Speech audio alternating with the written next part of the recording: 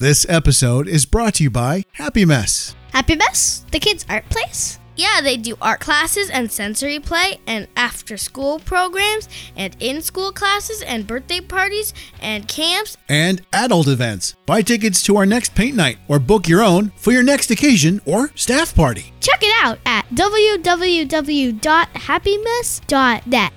What's www? World Wide Web! This episode is brought to you by ServiceMaster Sea to Sky. A home is more than just a house, and an office is more than just a place to work. ServiceMaster is here to offer home and business services when you need them the most. ServiceMaster handles water, flood, fire, and reconstruction services. We take on jobs big and small. There's no project we haven't seen before. ServiceMaster, the complete customer experience. Call us at 604-938-0822 or on the web, smseatosky.com. That's smseatosky.com. ServiceMaster Sea to Sky, restoring peace of mind. This is the Sea to Sky podcast, weaving through the issues in Sea to Sky country. Welcome back to another episode of the Sea to Sky podcast 2022 Squamish Municipal Election. In the pod shed today, we have none other than Deanna Lewis, our first mayoral candidate. Haha. It's so nice to have you here, Deanna. Thank for being prompt and ahead of us. And welcome to the pod shed. I wonder if that is a tactic to be the first candidate to be interviewed, to get your thing out there first, or do you wait to see that what everybody else wants to hear first? I think, I like if you're going to be a mayoral candidate, lead, don't follow. Exactly. Yes, so welcome. Thank you for having me today. I was quite excited to come here. It's my first podcast. So Deanna, we were talking before we kicked the show off. You have an ancestral name. What's your ancestral name? Yes, it's Cockalaith, which means the cannibal woman, the big woman from the mountains. Oh, I love it. And are we going to see that on the ballot? Yes, we are. And I'm so honored for that. When they asked if we could have a nickname or another name that we go by, I said a lot of people only know me as Cockalaith, as a teacher, as a politician with my Squamish Nation. And in ceremony, I'm only called Cockalaith. And so I'm really honored. So when I got to put that on the ballot, so it's going to say Deanna Cockalaith Lewis on the ballot. And I really thought about my grandfather, the late Norman Lewis, when I put that ballot on. Because there was a time when our Indigenous people weren't even allowed to vote. And to know that my ancestral name's on that ballot, it just kind of came full circle. And especially in the time we are when we're talking about truth and reconciliation and things, to know that my ancestral name matters and it means something, especially in our community.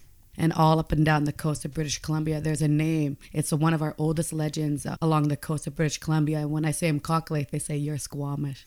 Not only that, but female presence, the only female running for the mayoral candidacy, which is awesome. But also just the example you're setting for young ladies out there. So congrats on you and good luck on your run.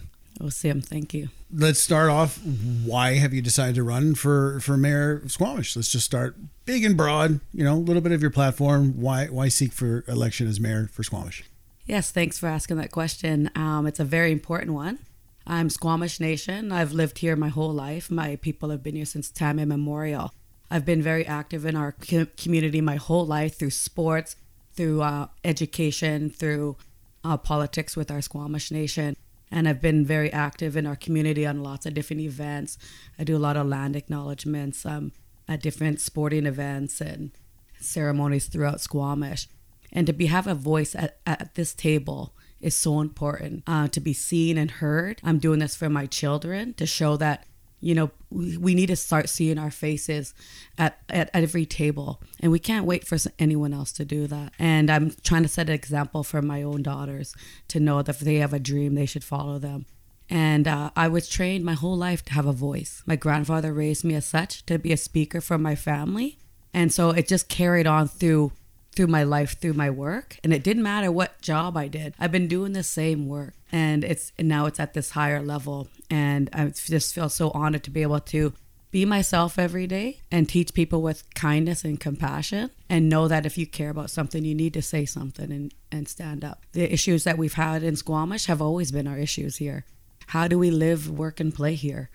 And we all love this beautiful place. And I really want to create a healthy dialogue I'm about people. I don't like to say that I'm a politician because I'm about people.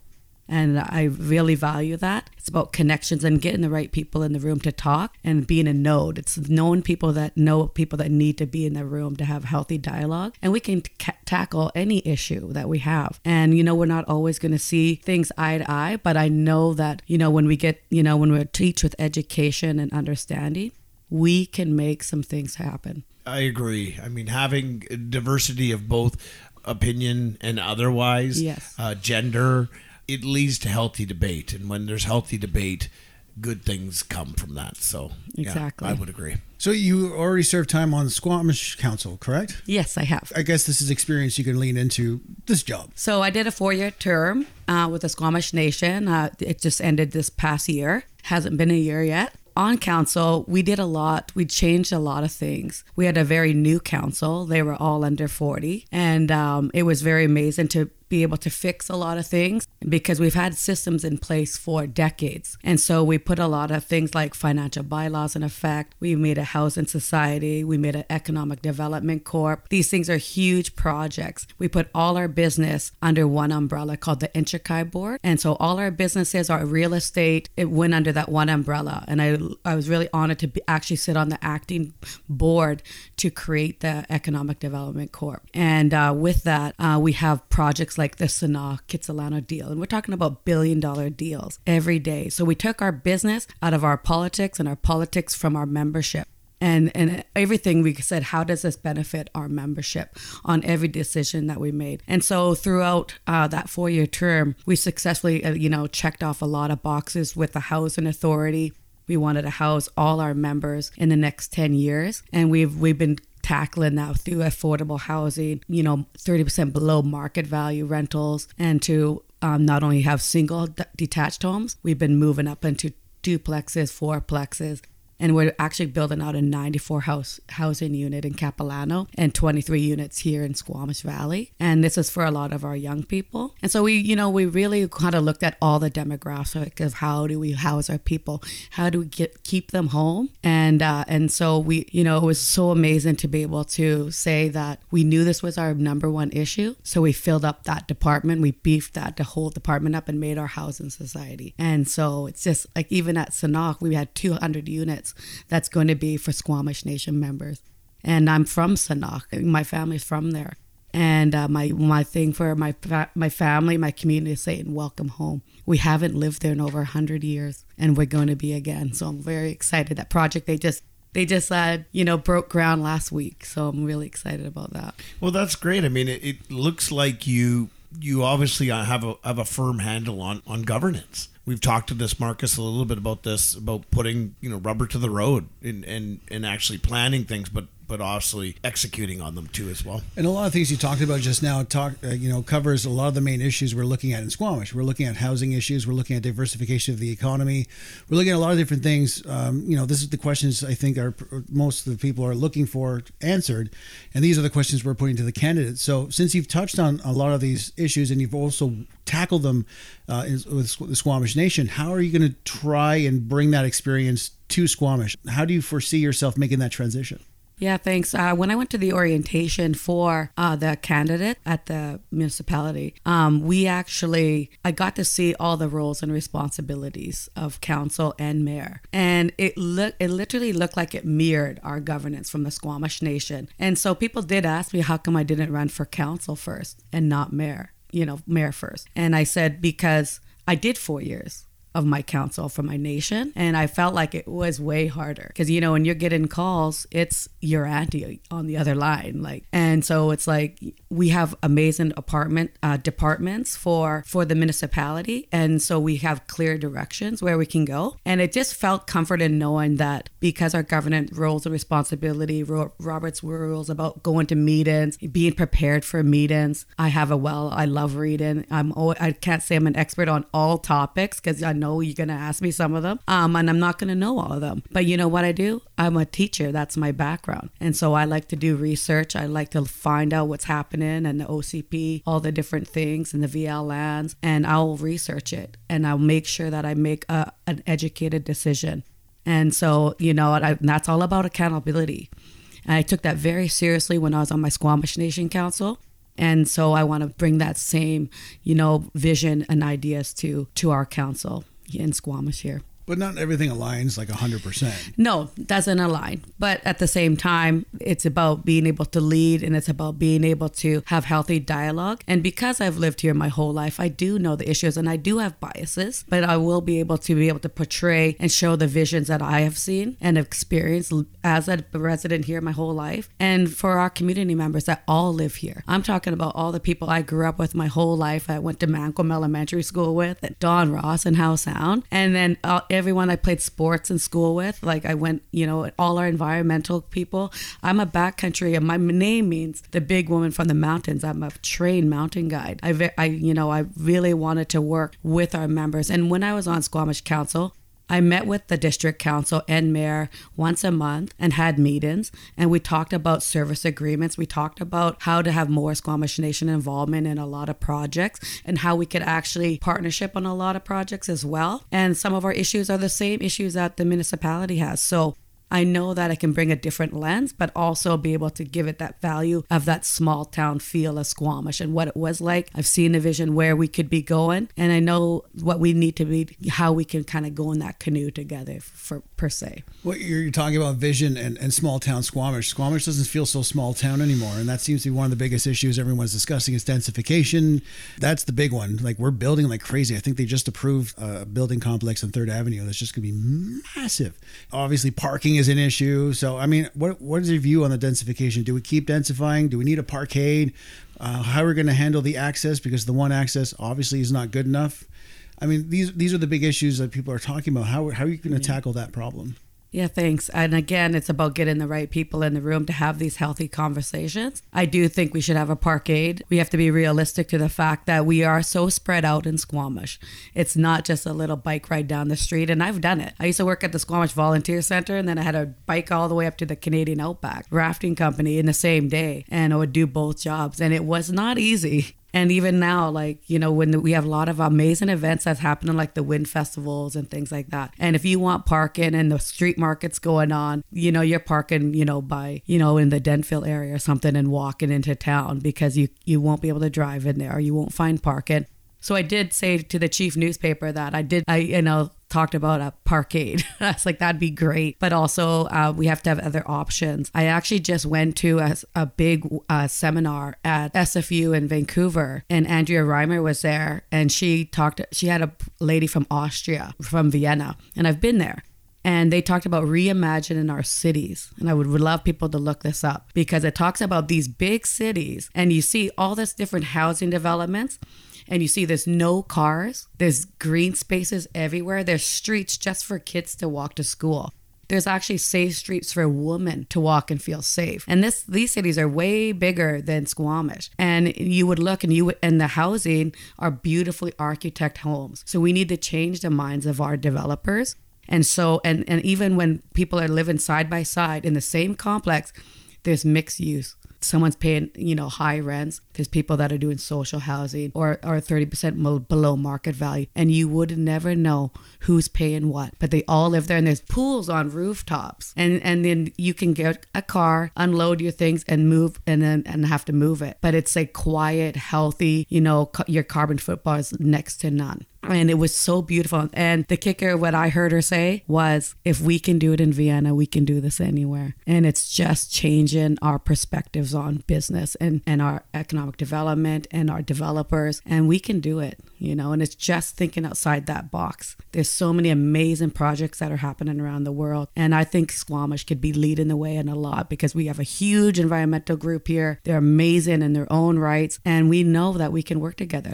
And we are growing. We are. And so we have to prepare for that. And how do we, keep it green, and how do we have it so everybody's happy? That is a big problem. Like, cities are designed around the vehicle. Any cities were designed around how to get your car in there with parking spaces and highways and overpasses and stuff like that. And the issue today, obviously, is, you have one apartment where 3 people live in it, and each of them work in Vancouver, and all of them need a car. And there's only one space per apartment. And it's just, do we keep densifying, or do we expand elsewhere? You just said it was a big sprawl. So do we keep building at the rate we're building, or do we take a little bit of a hiatus?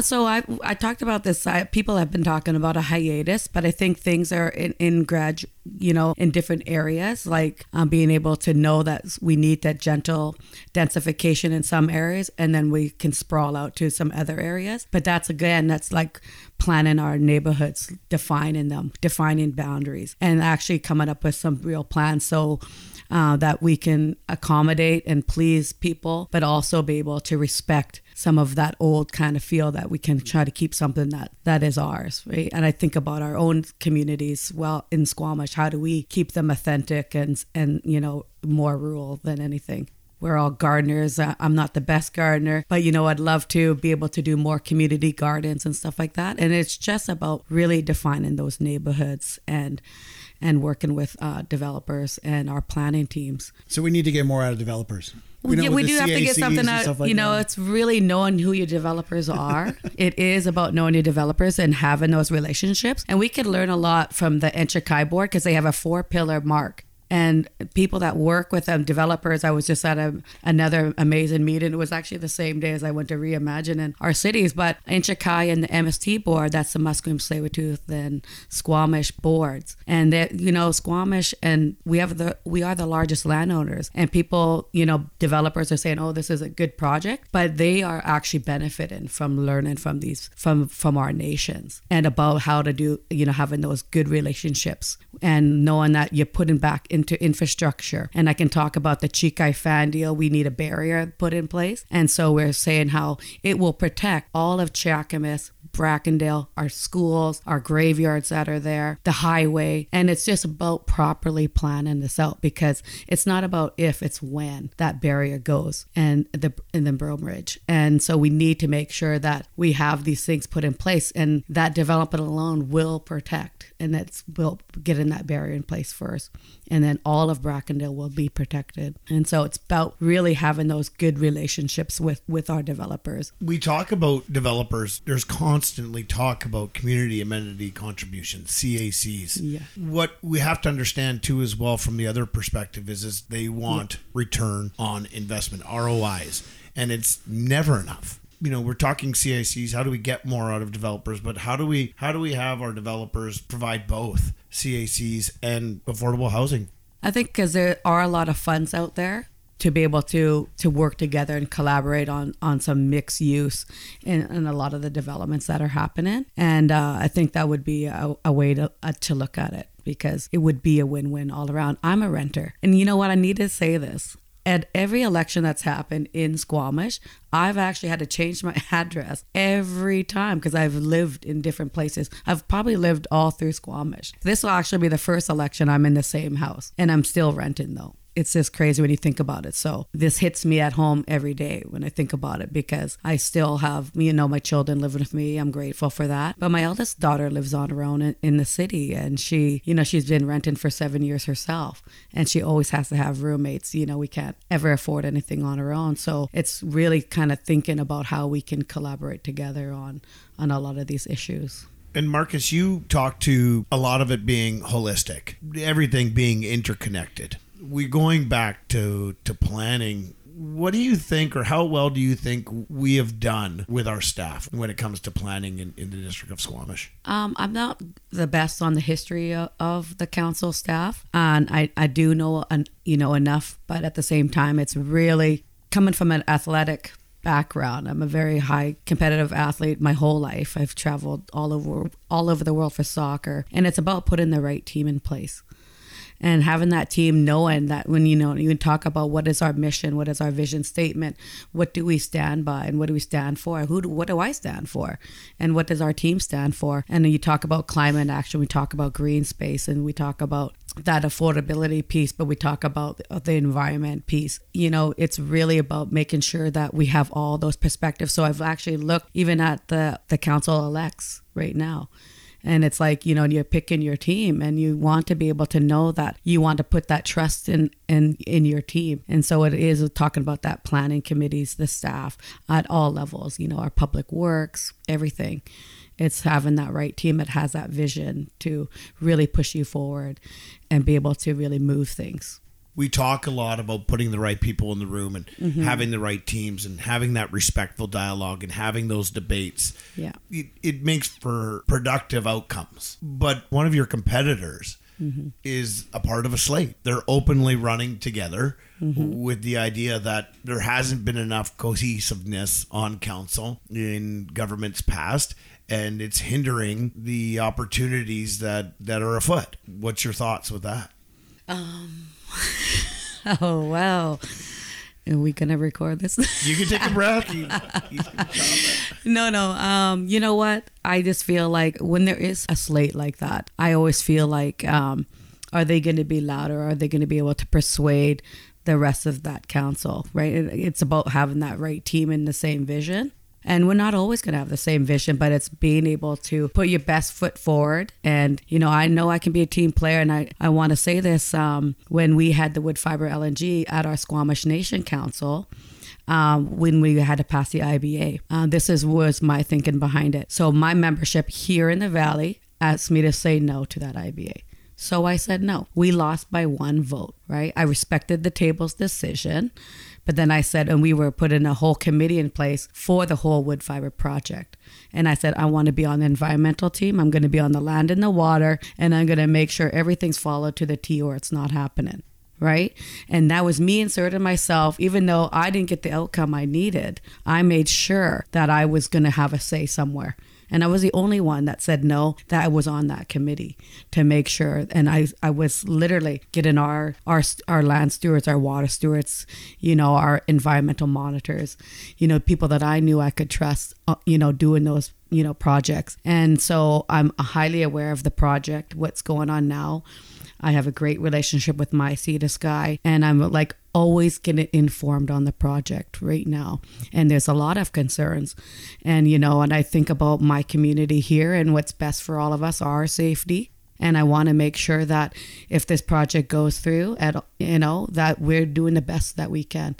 And that if anything was to happen, that we have things in place. And so it's not always about who's actually at that table. It's about making sure that we all are heard and that we can put a plan and process that we can all, relate and to be able to coexist and work together. Yeah, LNG is great for a good tax injunction into the community, because Squamish leans more on property taxes than anything else. So, LNG dumping in more tax money into the community is great, as long as, like you said, they're safe and they're not polluting and they're not posing a danger. How else would you diversify the economy here? Do you have any plans to bring in industry or to, get that injection so we don't have to see that continual increase in property taxes? I just think it's about keeping our businesses here, so you're not traveling out. If we could create more small businesses, or keeping our small businesses here or expanding them even, being able to, so you're not having to commute to Whistler or to Vancouver, because that's what, a lot of our community does do. And so if we can invest more in our businesses and our arts and cultures and our outdoor recreation here, I think if we can be able to stay local, work, live, and play here, because once you step out of that, you add into that carbon footprint with drive-in and all these other things. But you're keeping your economic development here if you work and live here. Well, these people who live here, I would say they're professionals. I mean, to afford the housing here, you need to be a certain level of income. How do you create an industry for them to be here and stay here and also afford to live here? So, we're getting back to the whole affordability issue. If we're going to push into tourism, you want to increase tourism. That means we need beds. But then we also have the short-term rental issue, taking away from the rental pool. I mean, this is a big problem. I mean, where would you step in it first? I know it. And again, it comes back to our master plans. If we're going to talk about infrastructure and we're going to talk about those upgrades and stuff, because you want to entice people to stay here. Even I have to go somewhere else to go to a big wave pool for my kid, because our pool hasn't been upgraded yet. And I know it's in the plans in the next It's in the 10-year plan right now. But being able to have things in place here already, because there is so much to do here. I mean, even I, and don't fully quote me on this, but I wouldn't have a gym pass because we have all these beautiful trails. I run them all the time. I've probably hit almost every trail through Squamish. You can see on my maps, on my Run Keeper, that I'll be like, I'll just take off a turn through the Ray Peters Trail and I'm going through different areas, and I'm like, oh wow, I landed out here, right? And I'm back by the airport or something, and and I'm always exploring. And so there's so many amazing things you can do in the outdoors. It's just, again, it's thinking outside those boxes to be able to, things shouldn't cost you money, and then also being able to really utilize our lands and resources that we do have here, because it is quite, you can almost do anything in a day here. You can go skiing, you can go kiteboarding, you can go mountain biking, you can go. Well, water access is an issue again, but anyway, yes, yeah. Yes, we're a little bit, but there is some water access that are going to be being created. I have a great relationship with SUP and everybody. I love paddleboarding. And my friend Tina Curry, she's amazing. And it's really about, there's other accesses. We just haven't been able to tap into them. And people don't know who they can talk to. I'm like, talk to me. I can help on this. And so there's ways where we can all work together. And I know that having an Indigenous perspective can also help a lot at the table, because it's a different perspective. Well, I know Stephen has taken over this question the last couple of interviews, so I'm going to do it this time. Yeah. It's the services agreement. I mean, the last time I think the District of Squamish had a service agreement with Squamish Nation was Greg Gardner. I guess you would have more of an insight. Why is there not one? And is that something, that's obviously on your priority list to do? It's a mission of mine. It has a lot to do with you're talking about land again, and we have issues with CN Rail. We have, there's reasons that our agreement since the Indian Act, why our nation lives. If you look where any of our villages are here, we're by a highway, we're by a train track. All our accesses are all by areas that have high, even the power lines in Chiakamish. And there's something very industrial around us. And the CN Rail has had we've had the hardest situation with them. And so the district and the nation, we're trying to do things together to be like, offset from CN Rail or different lands. Like, let's work together on some things.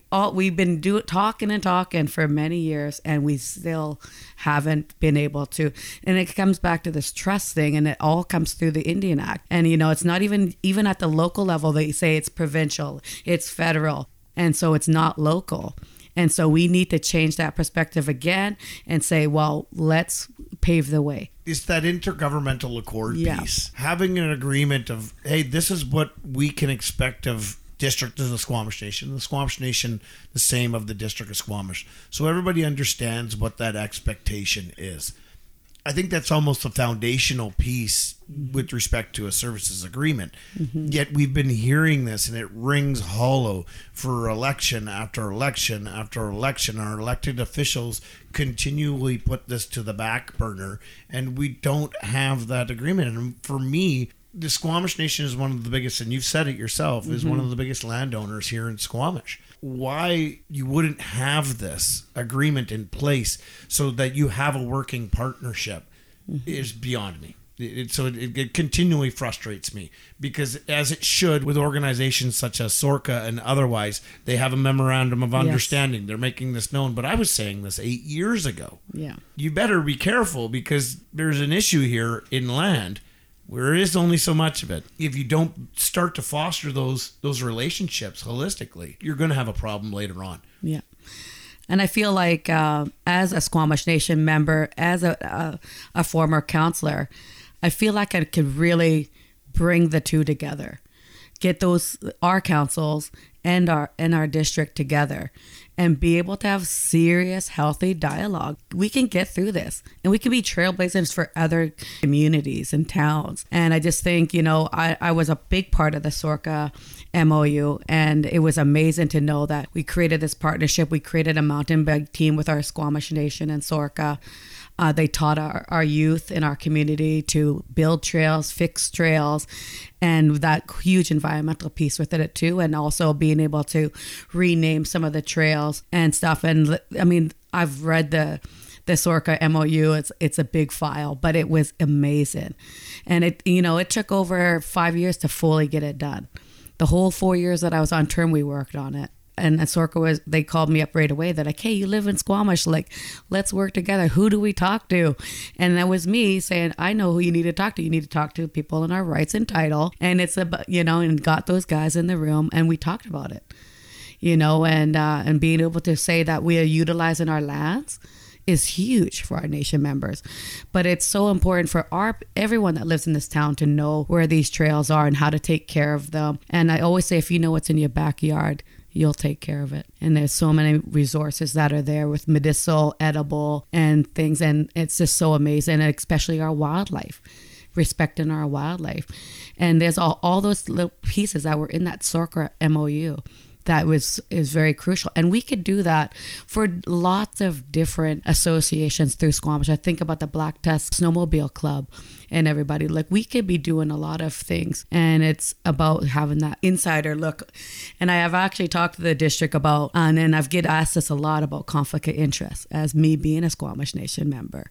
And about, things that would be coming to the table, because things I could benefit from as a Squamish Nation member. And so it's how do you, I've had to deal with it a lot with our Squamish Council when you're dealing with different villages. They're like, oh, my uncle lives there, so I have to recuse myself. And but there's things that wouldn't benefit me directly that I could be a big influence on shedding light on and being able to have great dialogue about. And, I feel like, because I've lived here, because I was taught by my grandfather of our history, that was my job to learn our history here. And my grandfather was a logger here his whole life. He was a boomer. And how many people can say that he would canoe from Stotmas all the way up to the Squamish Valley every morning at 5 a.m. This is in the 30s and 40s. And he would canoe up there in his canoe, and he would fall a tree and fall it all the way down the river, the Squamish River, and go boom it. That was what he would do every day. And it's just amazing to know that, like, in our day and age, in our time, that's how we got around. Our rivers and the ocean were our highways. And that's how my grandfather got around. And every weekend they'd go to canoe races and kick butt at these canoe races, because they was like, I paddle upriver every day, and so it's just amazing history. And I can tell you, me and Eric Anderson have wonderful conversations of the big logging town here in Squamish. And, I just love, our conversations with him, and, because he's such a historian and stuff. That man has a mind of a steel trap. Yeah. He was reminding me of conversations we had 4 years ago, and I'm like, I don't even remember what I had for breakfast, but thanks. Do we want to go to the rapid fire segment now? Ooh. Yeah. Or you got one more big question? What I was going to touch on was just the interconnectivity of both infrastructure and amenities.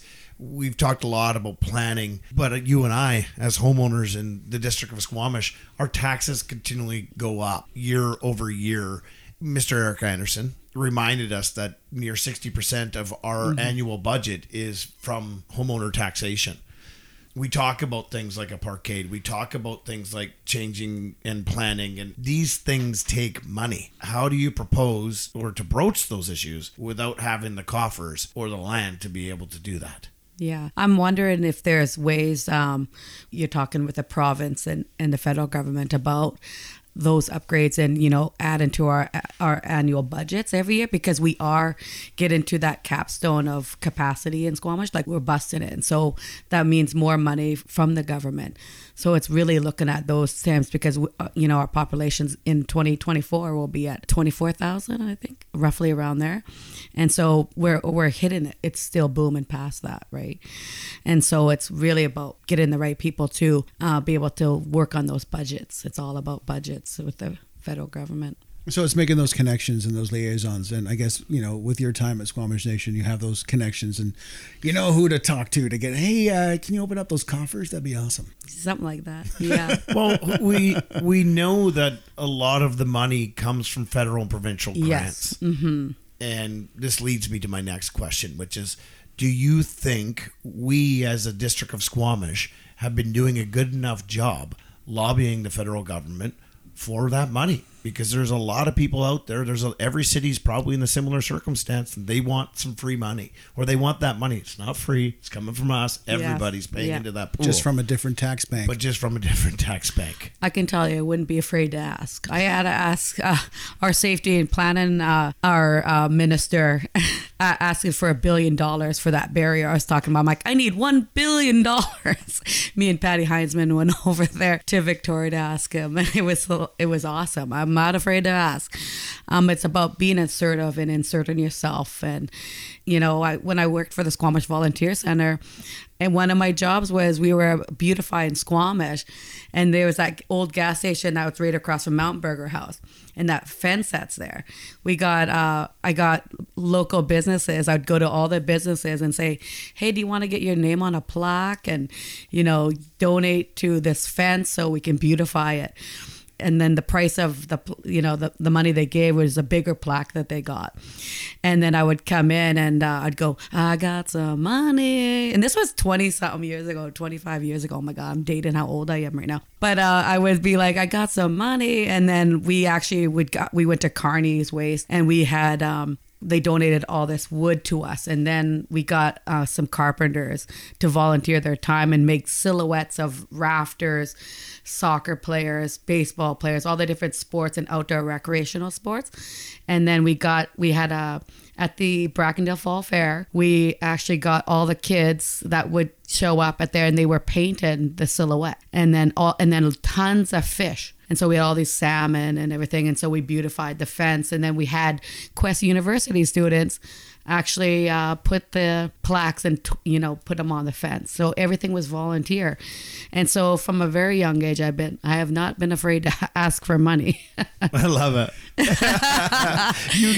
Sometimes you got to be forthwith. I mean, especially with the government. Can I have it? What are they going to say? No. Well, that's the worst thing they can say. It's not like no, but when you give them the statistics of like how we are breaching capacity, and then we need these infrastructure dollars and things like that. You know, when you show them like the price of everything that we actually need in the tax bracket that we do pay, I would not be afraid to ask. If you show them the numbers, they won't lie. Well, yeah, I mean, that's what the census is for. We were one of the largest and fastest growing communities in all of Canada. So that needs to be recognized. And I personally believe we need to do a better job of leveraging that with the federal and provincial governments for those monies, for those grant monies, for infrastructure and amenities. Not that I'm saying previous councils to date have done it bad. I actually would personally say the opposite. They put the consultations and the right reports into place to the provincial government so that we can get some of that money. I wanted to mention with Truth and Reconciliation, when I talked about that Squamish Nation's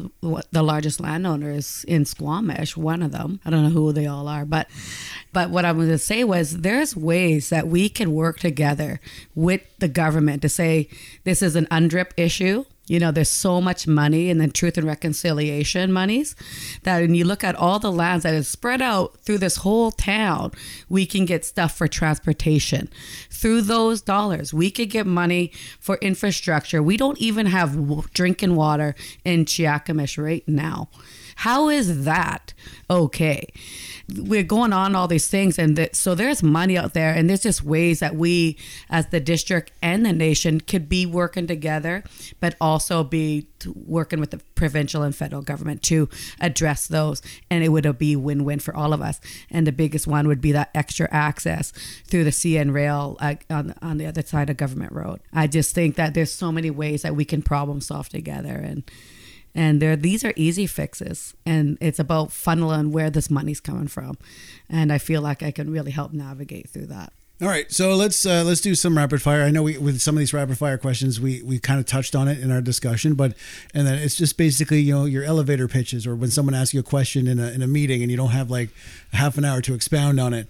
I think the first one we talked about was the densification downtown. Are we freezing that, or we need more planning? What do you think about densification? You already said yes to Parkade.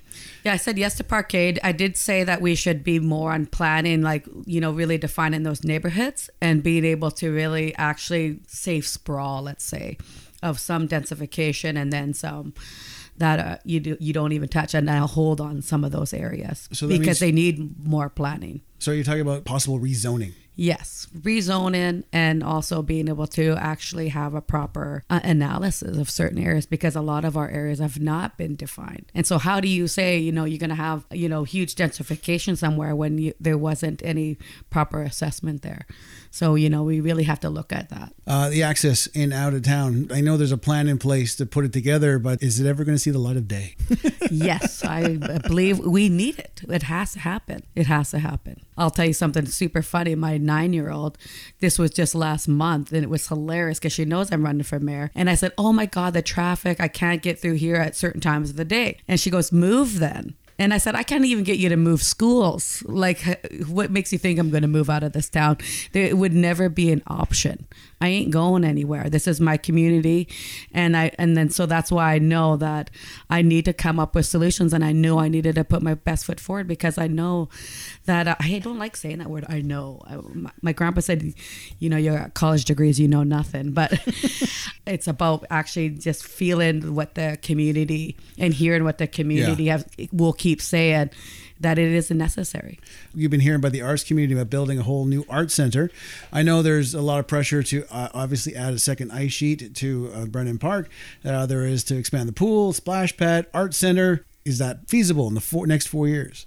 I just thought the splash park was hilarious, and I want people to know this, because you could just go outside 190 days of the year. It's wet. And I go to the splash park in Whistler on a hot summer day, and you're still going to be freezing. You go in and you come out, and you're not in there for the rest of the day. I mean, it's not something that is necessary when we need proper access, another access into Squamish, and whole new upgrades to our rec center, especially the new sheet of ice and things like that.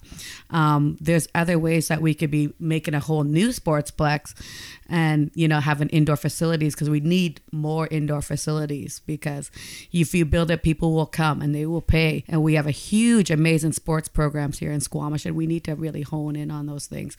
So it's like really invest in our wellness. If you're healthy within, your community's healthy. So we need to do more with mental health. We need to do more with sports and recreation and outdoor recreation, because I guarantee you, it was like, why are you so happy? I'm outside all the time. Well, I'm going to push the arts, because we have the one theater, the Eagle Eye Theater in the high school, and there are so many dance groups here, so many dance schools here. I have an art school. We need a facility, so I'm going to put sports. You guys are both sport people. Yes, you're sporty. But I love arts. I am a performer. My first job was working in a theater. By the way, are we getting to just push what we want to push right now? I'm doing. If I can get in on a second ice rink right now in an upgraded facility where we have a gym at a recreational, I've never seen the inside of the gym because it's nowhere near where I go. There's already 18,000 gyms every other recreation complex in any other city, smaller even than ours, has gyms, weightlifting facilities, dude, with their rink and their pool. Dude, we don't. There's gyms all over town. Anyway, moving on. So the arts, I want to get back to that, because it's very important to me. My daughter's an artist. Both my daughters are amazing artists in their own rights. One does gymnastics and dance, and the other one, and she does kickboxing. She's an amazing kickboxer. She works at the Sound. Back to sports. And I know, sorry, that's sports, but she does dance and stuff too. But my eldest daughter, she's back into the arts. She actually majored in English. She's a writer and a poet, and she actually designed a shirt for Talese Tours, and it said going back to our matriarchal systems. And in our Squamish culture, our women were our matriarchs. They were our governance. And she says it's fitting that you're running for mayor, because this was our way. And so my community is very excited for this. It's not the same teachings in different cultures about our women in society, but it was our women in governance, and it was actually specifically our wool weavers that were our governance, because they brought prestige and wealth to our communities. And I'm a master wool weaver, and she put it on the back, and I'm on the photo on the back, and I'm in my cedar regalia, and you've probably seen my photo around town with this cedar regalia on. And my eldest daughter, who's going to be a quarter of a century this year, she wrote this, like she designed this, and on the front it has a heart, and it's a cedar woven basket design, and it's amazing. And so she has amazing messages. And my whole thing is, if when you come into Squamish, where do you go to see the arts? Where do you go to learn the history? My point exactly. Where do you go for people to gather in a larger group? Because right now the Eagle Eye is small. It's not the biggest, right? And we have this amazing, talented artists that come from Squamish, singers, theater majors. If we could just let people be and like write these plays and perform them at House Sound Secondary School. I've watched so many of their plays that they have and the monologues we've had. And I really do believe that it's a healthy release, and it's about being true to yourself and your craft. And that's something that you can keep our people here in our community and doing the crafts that they love. So I really think that we should invest in those arts, because again, that's healthy, it's wellness, and it's a business as well. We'll keep moving on. Garibaldi Estates, densification. Yeah, so I went on the tour, and they brought actually council, and I actually sat with Jill Dunnigan. I met with her at first at Cloudburst to talk about it. She showed me the whole area. She showed me some maps. She said how she gave me a big history lesson on how she's gone to council many times, and how all these things, they've had some actual community conversations with council and the community there, and it's called the VLA lands. And so they told us all about the whole history. And you know what? I used to play there when I was a kid. I went to Mamquam Elementary School. I used to say Mamquam, and my grandpa would go Mamquam, and he goes, that's Mamquam. It means swampy lands. This is marsh area. And he said it was so great. All from Cowtain. This is this village here. When we're talking about the VLA lands, it's Cowtain, all the way to CHM, where the Watershed Grill is. This was all farming land back in the day, and so we always knew that's what it was meant for. And so it makes sense that they're all amazing gardens that they have here. I remember playing on the Dranka lands, eating their apples and with their horses and stuff as a kid. And you know what? My childhood was here. We used to play, we had forts where London Drugs is right now. And so that was my playground in the back, and, you know, going over the overpass to Malcolm School. I have special ties to this whole area because that was my whole childhood. I lived in the Garibaldi Estates my whole life as a child. And so I related so much with everybody there. And they said that they never had a proper neighborhood plan. And that's where I learned that from. And so it was really important that they get heard at some table to really be a part of that, the solution to what's going to be happening there. So I would say, you know, like until there is a proper plan, you know, assessment of the area and things, is before we can move forward in those areas. Chima. What's happening with Chima? Well, I know it's a hot topic. It is a very hot topic. And so I do know with our Squamish Nation, we had initially some lands there that we were trying to utilize. It didn't come to fusion and stuff. And so it was an area with our rights and title that we had a big problem with. I'm not sure if our Squamish Nation still occupies land there. And it's right beside kitty corner to the university and stuff as well. It's a very big, hot topic, and for my nation, but also for the community. And would you like to see development there? I don't know if I do. I don't know enough about it to be like. I know that I go cedar harvesting up that area, and it's got beautiful trees in that area, and I actually run through all the trails through there. And so for me personally, I wouldn't want to see anything done there. And again, I've learned from people up at the Crumpet Woods in the backside of saying how the drainage isn't great. I've talked to a lot of people that live in the Valley Cliff area and saying that, again, that those areas are leaking and you know, it won't take much for it to all come down. And so to be able to protect those areas, I don't think it's a great idea at all to build there. Next one, I think you would have more integral knowledge of what's going on at Garibaldi at Squamish than most. What would you say about developing there? Do we extend our borders? Do we extend services? Is that something that you want to see for Squamish? So I do know the Squamish Nation had a partnership or do have a partnership with Garibaldi at Squamish. And I know that they were really trying to, I don't know if they can say that they were Garibaldi Squamish leaning on our nation to be the kind of like, oh, you're there helping us, and it's through a Squamish Nation lens.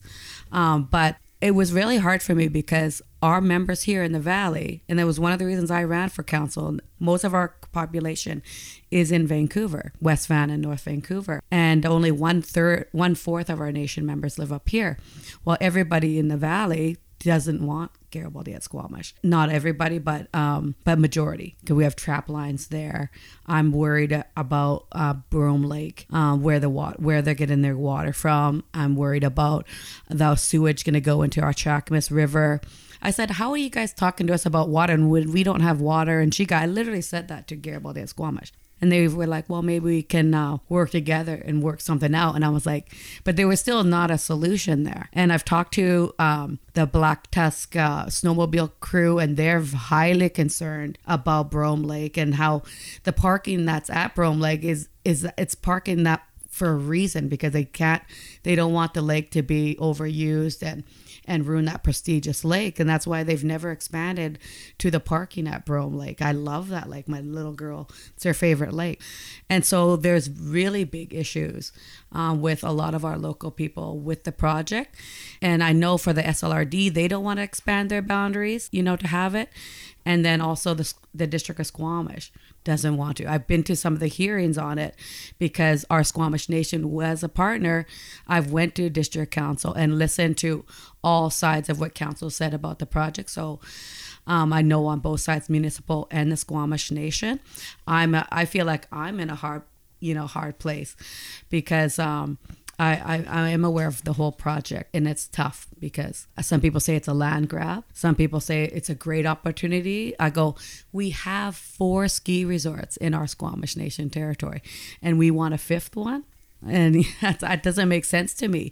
When we are the largest landowners around here, we could be doing better things. And so to not be able to expand our borders here, it doesn't fit for me. But again, I'm one voice at that table to talk to our council and be able to share, my history of the project. I'm kind of on both sides because it's tough because I have to respect my nation's decision and then also our municipal and really our Squamish members here as well.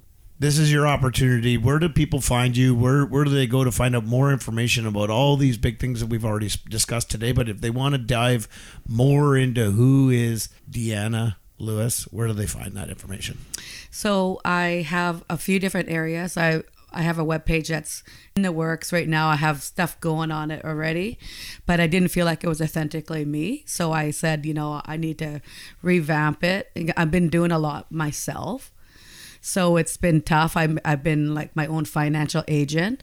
So I've been like fundraising for myself with my own family. Even my daughter gave me money for my campaign, which I thought was amazing. She's just a powerhouse in her own right.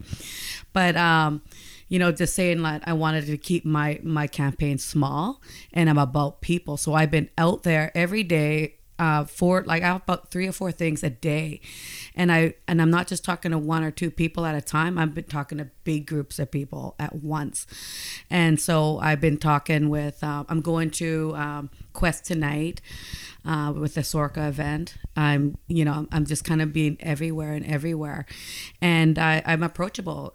Because I'm already in the community doing stuff. I do land acknowledgements. I was doing stuff to the Terry Fox Run.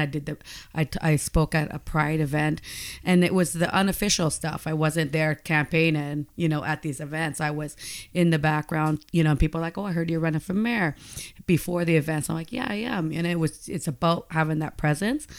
And you know what? I'm always downtown. I'm at the farmers market. I'm setting up some meetings with different groups of people. Like I said, like with the Black Tusk community, I met with my Sea to Sky, went to some of their events. I've been really trying to get information from our members in our community of what matters to them and their issues. And I really want to be able to put when I'm speaking, I am being authentic to what our members in our community want to see. And I did really want to say one of the main reasons I'm running is because our Indigenous community has never had a place at that table. We've never had a voice at that table in municipal government. And I went to an event in the city with Jody Wilson-Raybould, and she said, we need more Indigenous people at heads of tables at the highest levels, and go as high as you can go, because as whoever's holding that pen is teaching that history. And if you have the right intentions while you're doing it, you need to be there and insert yourself there. And so, and I thought about it, and I said, I have the right intentions. I literally have on my buttons that I have, my pins, that said the right person for the right reasons, because I do want the best for all of us. I think about everybody. We have a beautiful place. I've been saying this even as a teacher. We live in a good time as people, and how do we involve everybody on lots of our decisions, and because it affects all of us. And so I'm here for the right reasons, and nothing's for self-gain. It's about showing our children that if you have dreams, you need to go do them. If you have a voice, you need to use it. And then that's only for good intention. And that was what was taught to me by my grandfather. We have a thing in our language that says, Chen Kwenmen Tomiap. It's saying, I'm a respectful person, and I'm thankful that when I'm speaking on behalf of our people. And that means everybody in our community. It's not just my immediate family. And so I'm very careful with the words that I say. I'm very careful. In our ceremonies, we would wear paint on our face, and it's saying a reminder to us to only say good things and be respectful that way. And so those are the intentions that I have for running for mayor. I'm a woman, I'm Indigenous, and I'm a resident here my whole life, and I ain't going anywhere. And so I really want the best for all of us. So social medias, what is the website? You said you had a website you're working on, but you didn't give me the address. So you can reach me at deannalewisformayor.ca or on Facebook, Deanna Lewis. And my email is deannaformayor@hotmail.com. And that's also where I'm having donations if you want to donate to the campaign as well. And I'm just really honored to be able to sit with you both today and talk about this very important election. Well, listen, it's been absolutely amazing having you in here. Marcus, I think I speak for us both when we say best of luck. And I'm reaching out to a lot of our youth, educating people on how to vote. Our voting has been at 48% in the last election. And so how do we get more people out to vote? And it is really empowering our young people, our new residents to Squamish, because people don't know how much their voices can be heard. I even made a TikTok, so you can find me on TikTok as well, DLU10. And it's talking about to our youth itself to be able to know how to vote, and that these things affect them. Well, thanks again for joining us. Thank you. Oh, Sam. This is the Sea to Sky podcast. If you have a comment or story ideas, please check out our website at seatoskypodcast.com or on Facebook and Twitter at Sea to Sky Podcast. Thank you for clicking us on.